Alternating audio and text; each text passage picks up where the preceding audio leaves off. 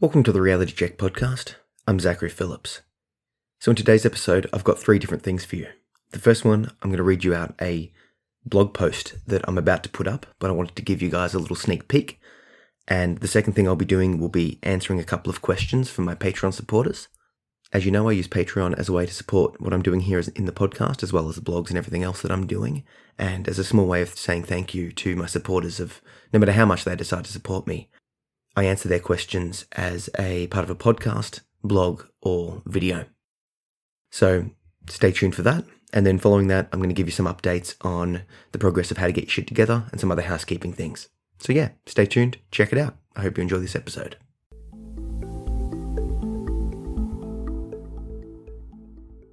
If someone opens up about their trauma, believe them. Something that doesn't get acknowledged enough is just how bad some situations can actually be. Trust me when I say that I know from personal experience how bad it can get. I speak to people on a daily basis about their living situations. Often these people share with me the regular abuse they face at the hands of their parents, friends, or partners. They discuss physical, sexual, emotional, and financial abuse, as well as the impact of untreated mental illness or addiction. This situation just adds to the regular life stresses that everyone faces. There is a peculiar thing that seems to occur when someone opens up about such situations. People who have experienced similar circumstances will immediately sympathize with the person and begin to share their own stories. This has tremendous healing benefits for all involved. Talking and sharing like circumstances helps everyone to not feel alone, as well as to share ideas for survival and then recovery. Readers of my first book, Under the Influence: Reclaiming My Childhood, regularly message me, saying that they've felt the way that I described feeling during and after their own experiences of emotional neglect and childhood trauma. Our similar pasts cause us to develop a deep bond. Unfortunately, if the people listening to someone open up about their own trauma have not experienced similar life circumstances, they may not be as receptive. Of course, this doesn't apply to all people, but there is a significant number who seem to downplay or straight up disbelieve. I've seen countless conversations where somebody is sharing an aspect of their traumatic and abusive home life, only to witness in shock as other people respond to the story with disbelief or an attempt to lessen the severity of the victim's situation. I hear things like, "I'm sure it wasn't all that bad," or "Everyone's good inside, although he's hurting you, he does care for you deep down," or "You'll be okay, after all, we all have our crosses to bear." And then behind their backs, I hear, "Why does she share that kind of stuff? If it was so bad, she wouldn't be talking about it." Or, "He's clearly putting this on. Why would he stay with such an abusive partner?" I wish I was making those up. It seems like people don't want to believe that there's evil in this world. They can't fathom how parents can abuse their children, husbands their wives, or vice versa, or that somebody could choose a drug over someone they claim to love. Accepting the claims of somebody opening up about their trauma as 100% truth would cause their idealistic worldview to shatter. Perhaps they've had a great upbringing and subsequently been extremely lucky since. This downplaying of reality really does hurt. It causes the victim of such trauma to doubt themselves, to believe that they are in fact the cause of the issue, or that they are weak for being impacted by it. It could cause them to keep to themselves, no longer feeling comfortable sharing with anyone, which is terrible for their ongoing mental health, of course. Let's get real for a moment. Trauma is real. Addiction is real. Family violence is real. These all have a real-world impact upon their victims for years to come. Of course, therapy and other self-help options can reduce the impact, but often that impact is lifelong. At worst, it can lead to cycles of addiction, self-harm, and suicide. If someone opens up to you about their trauma, believe them. Realize that you are part of a small, select group of people that this person feels safe enough to trust with their pain. By telling you, they are in fact saying to you that you are special to them. So please, believe what they're saying. Offer your support and advice, or at least just compassion. Finally, if you think they're looking just for attention, and therefore it's fine to disbelieve or downplay their story of trauma, realize a couple of things. You may be wrong. Just because you think they're making it up doesn't mean they actually are. Think of how many times you've been wrong in the past. You could be wrong again. The majority of people won't lie about their trauma. However, if they are making it up, and remember you can never be certain about this, it still tells you something. It tells you that they are indeed suffering, emotionally at least. They are still giving you a cry for help. This shouldn't simply be ignored. People will often talk about suicide long before they attempt it. This means that people who are just wanting attention may in fact actually be wanting attention. They may be wanting enough attention to ward off those thoughts of suicide that are creeping up. As with trauma, always believe people who say they are suicidal. It may literally save their lives. If someone starts talking about trauma or suicide, try the following. Start by validating their feelings and let them know that you are listening. Say something like, "I hear you. I'm really sorry that you are going through that." And then, depending on the situation, you could offer some practical advice. For example, suggesting anything that's worked for you in a similar situation, if you have lived through it. And then by suggesting the services of a therapist, doctor, book, or support group. You could also offer your support. For example, "If you ever need to talk, I'm here for you." Or, "Do you want me to come to you with your first appointment?" Or, "What can I do to support you?" Remember that unless you're a trained professional, it's not your role to save everyone, or even to personally intervene. If you are concerned for someone, but don't want to or can't intervene yourself, call emergency services, crisis response teams, their current therapists, or their school if they're a student. If what they tell you impacts you, remember to speak to a therapist yourself.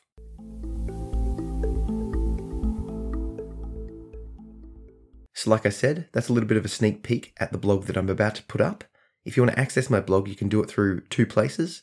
One is through my website, zachary-phillips.com, and the second is through Medium, medium.com/@ZachPPhillips.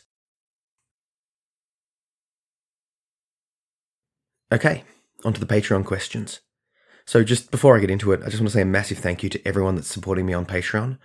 It's such an honor and a privilege to have all of your support.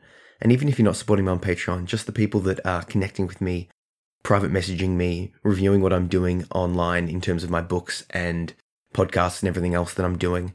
To the people that have purchased my books, thank you. Thank you to everyone. The feedback and the support and the connection that I'm getting from this community that we're developing is incredible. It's just blowing my mind away. So once again, I hope I do these questions justice because, I can't thank you enough. So anyway, first question.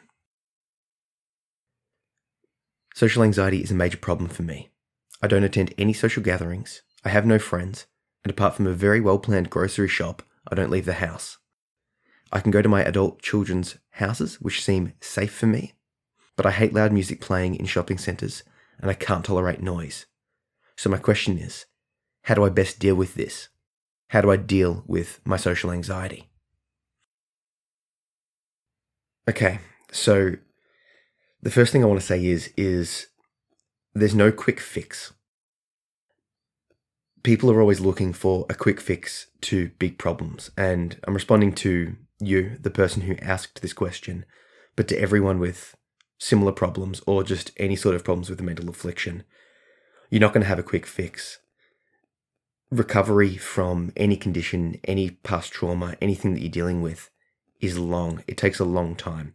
And I don't mean to say that to scare you. I mean to say that in a way that the progress will be slow. So that means that you will be able to make steps. You will be able to start moving towards a place that you want to get to, but just don't expect it to happen overnight. It will take years.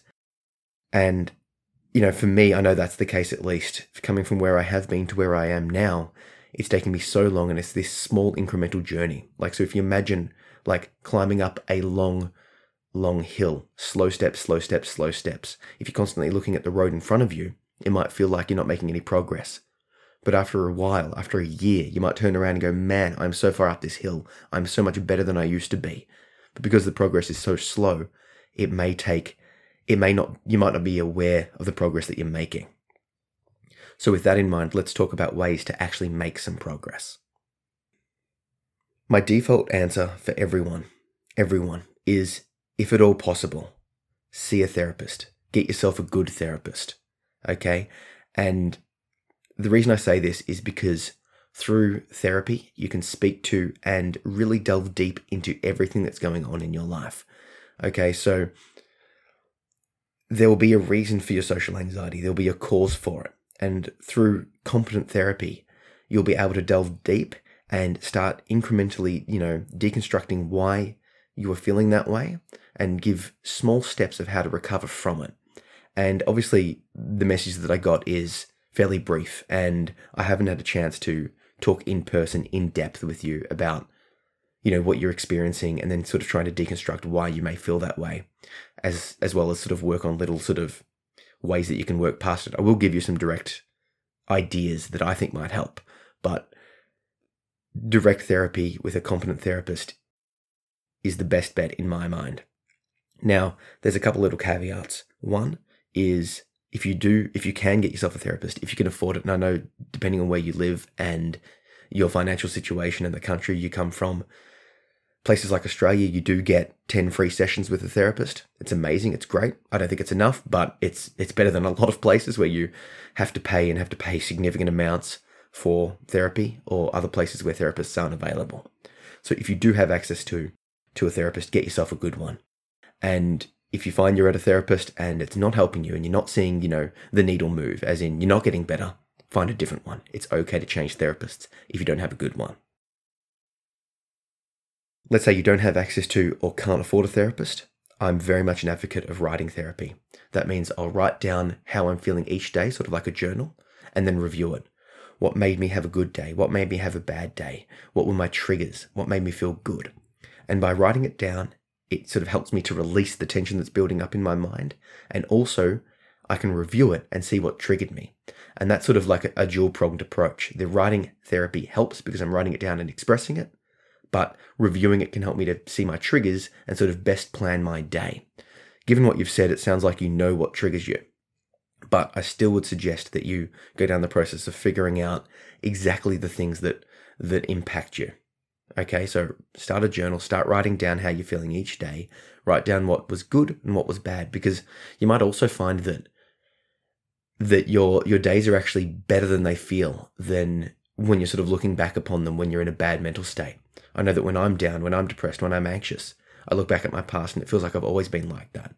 But when I go to my journal, when I look over my past, I can see that that's not the case. It just feels like the case now because I'm in a bad mental state now.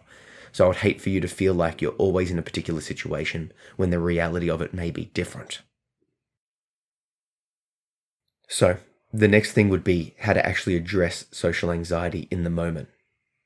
When I'm suffering from an anxiety attack, I like to acknowledge and accept what I'm feeling. I find that if I fight against it, if I push back against it, if I start worrying about what's actually happening in the anxiety attack, it makes it worse. I know that it might sound counterintuitive, but if you acknowledge what's happening, if you accept what's happening, its severity is lessened. It doesn't stop the attack, but it sort of makes the impact less. If I have a panic attack and I start worrying about the panic attack, it compounds that panic attack. Does that make sense? If I worry about it, it gets worse. So what I try to do now is just accept what's happening and let it pass, because I know it will pass.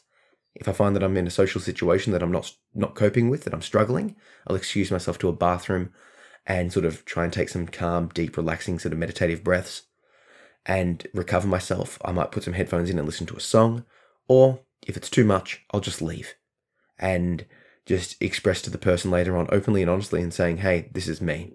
Now, I have the luxury of being okay with sharing with whoever I'm around my mental state and my mental concerns. And if people don't accept me for that, then they're not really someone that I'm going to keep in my life, unfortunately. So I'm sort of happy to express how I am mentally and my impacts. So if I do leave a party early, or if I do leave a social situation early, or if I don't turn up to something, I'll express to the person exactly why. The next thing I would suggest is to plan ahead.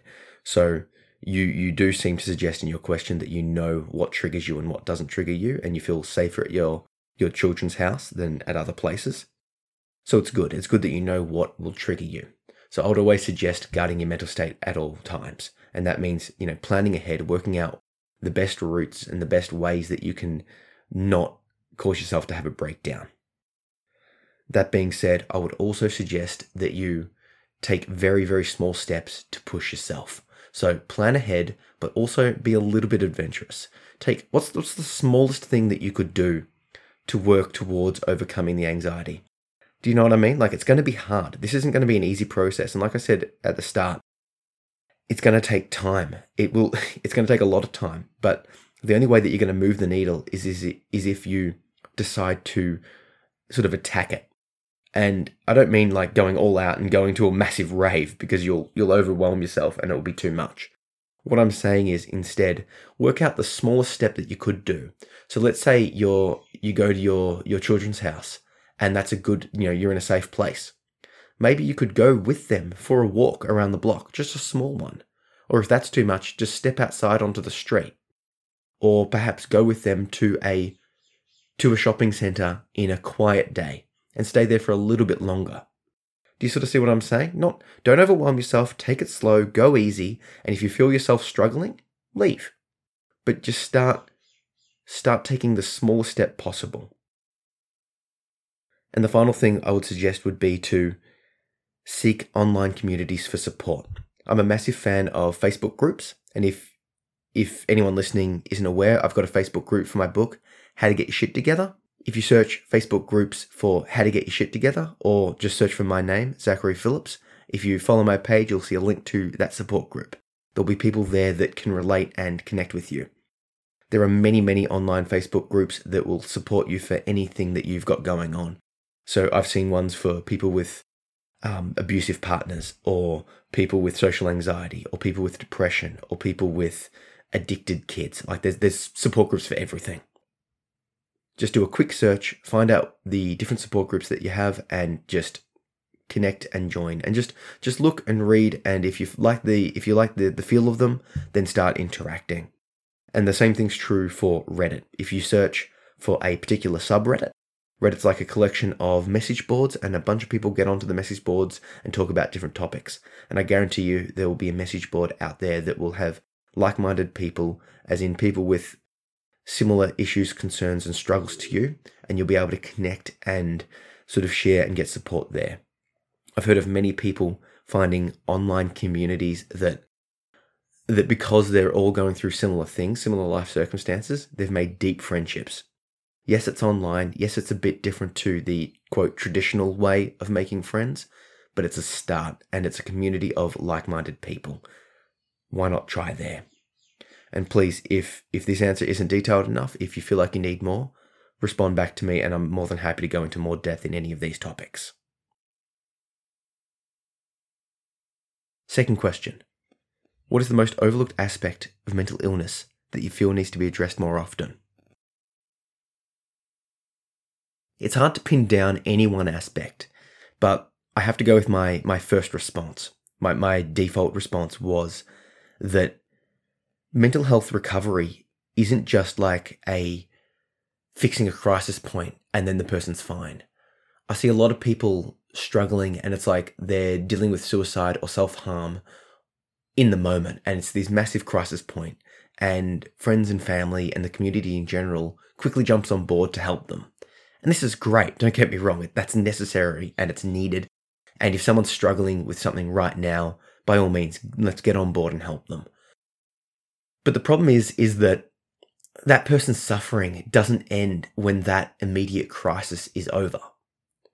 So like, let's say you've helped someone through, or this person's been suicidal, and now they're no longer suicidal. That doesn't mean they're better and they're back to normal functioning. It doesn't mean that they're like, okay, well, I was suicidal and now I'm fine. Mental health doesn't work like that. It's a long, long ongoing process, as you'll gather from my previous response. Recovery takes ages, and it takes continual support and connection and community and help. It's I think people feel like they've done their job, or the community's done their job, if the person's put the knife down or put the gun down and they've recovered. And I just don't think that's a reasonable response. And I get it. I get why that's the case. It's because, there's always another crisis. There's always personal issues to deal with. There's always another thing that we have to manage.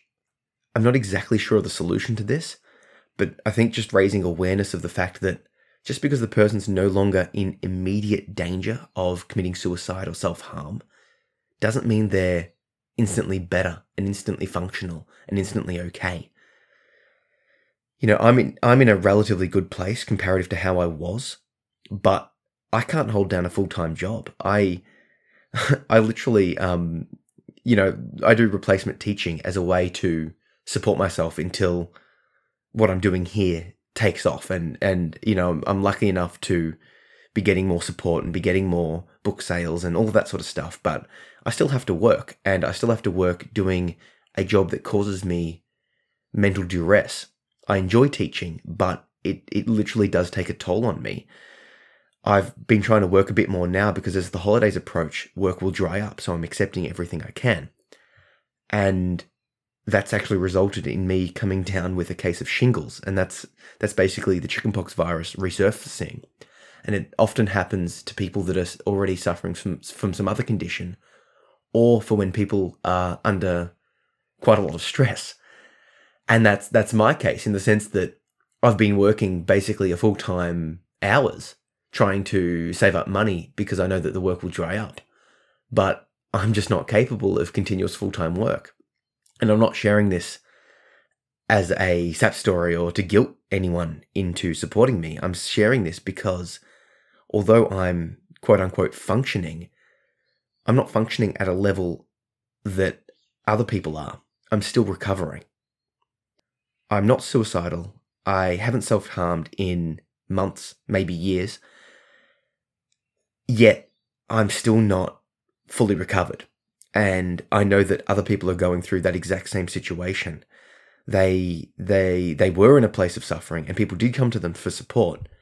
But once they're no longer in that dire straits, they're still struggling. And yet that support seems to disappear from all but a very, very core group of friends or family, if you're lucky. So I just wanted to highlight that fact.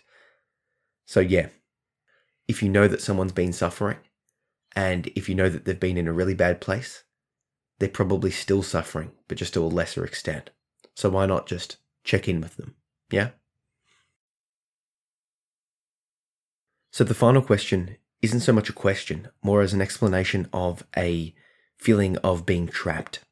This person lived through an abusive childhood and lives in a border town between two different countries and is struggling as a half-caste of two different races to feel a connection. They've been born in one country, raised in another, so they feel like they don't have a community to connect with.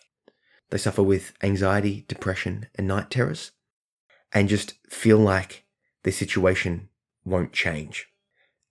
And the final thing is the mental health acceptance and situation in their country is poor. There's a lot of stigma about it and not many resources. So first of all, I'd like to say that I'm sorry that you are struggling with your situation so much. I know that some countries just have, bad infrastructure around mental health and, healthcare in general. And the stigma in some places is still terrible. That being said, you are lucky enough to live in the 21st century, which means that if you have access to the internet, you can access online communities, as I shared in the previous question, and find people that will accept and will understand and will be able to relate to your situation.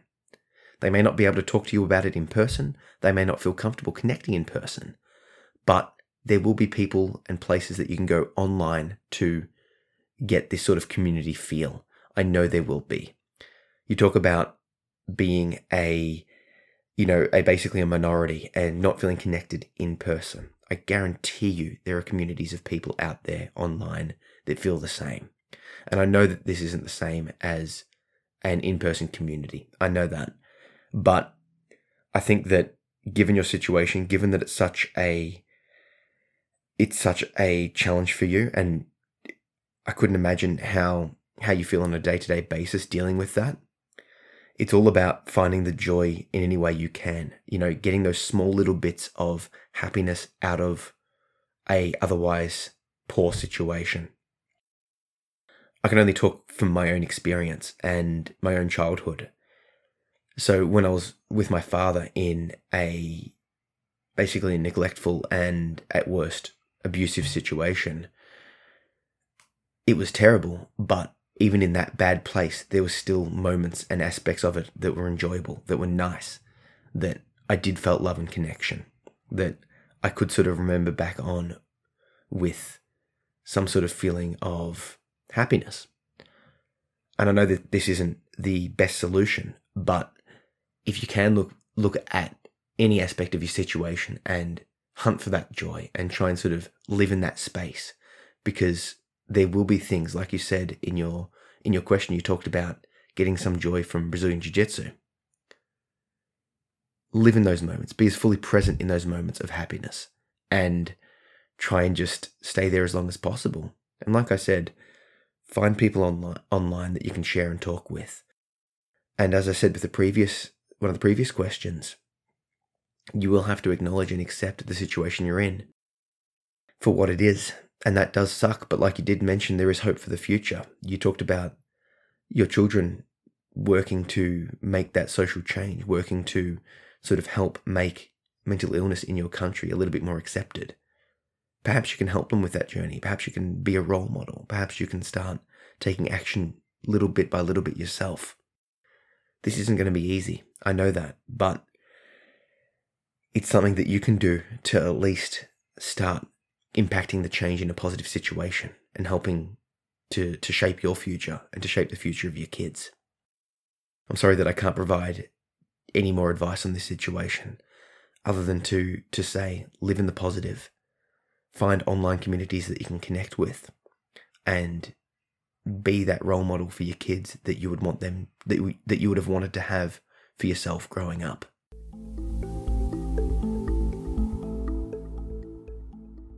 So once again, thank you for everyone for giving me your questions. I'm honored and amazed and so happy that you would consider supporting me. And if you're listening to this and do want to support me, the best way you can do is through Patreon at patreon.com/ZachPPhillips. All I'm asking for is $1 per month. That's the smallest amount that you can ask for on Patreon. And I think it's a good amount to ask for because on your end, for most of you, it will be unnoticeable. But on my end, if a bunch of you guys get together and support me, it'll make a massive difference on my end. It'll mean that I can make more blogs, podcasts, videos, and commit more time to these projects. So the final thing I want to do is just a little bit of housekeeping, let you know what I'm up to. I'm in the final stages of recording and editing the audiobook of How to Get Your Shit Together. And I'm pretty happy with how it's turning out. I'm pushing hard to release it and wanting to get it out to you as quickly as possible. My ideal would be that it's out and ready to purchase and ready to go by mid-December.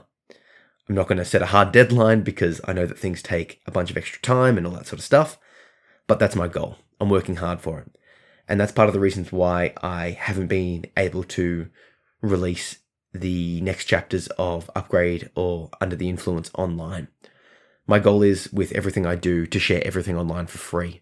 Basically, I think that everything in today's world should be put out there for free. And if you're enjoying what people are doing, you should support them. You should voluntarily support them. So if you are interested in my previous books, you can see a couple of the chapters that I've got online for free. And once I've got How to Get Your Shit Together out, I will get back to my schedule of posting those. So I am behind and I do apologize for that. But I think that on the whole, getting How to Get Shit Together out is much more important than uploading chapters of my previous books that are already out and available for purchase if you want them. So yeah, thanks for listening and I'll see you next time.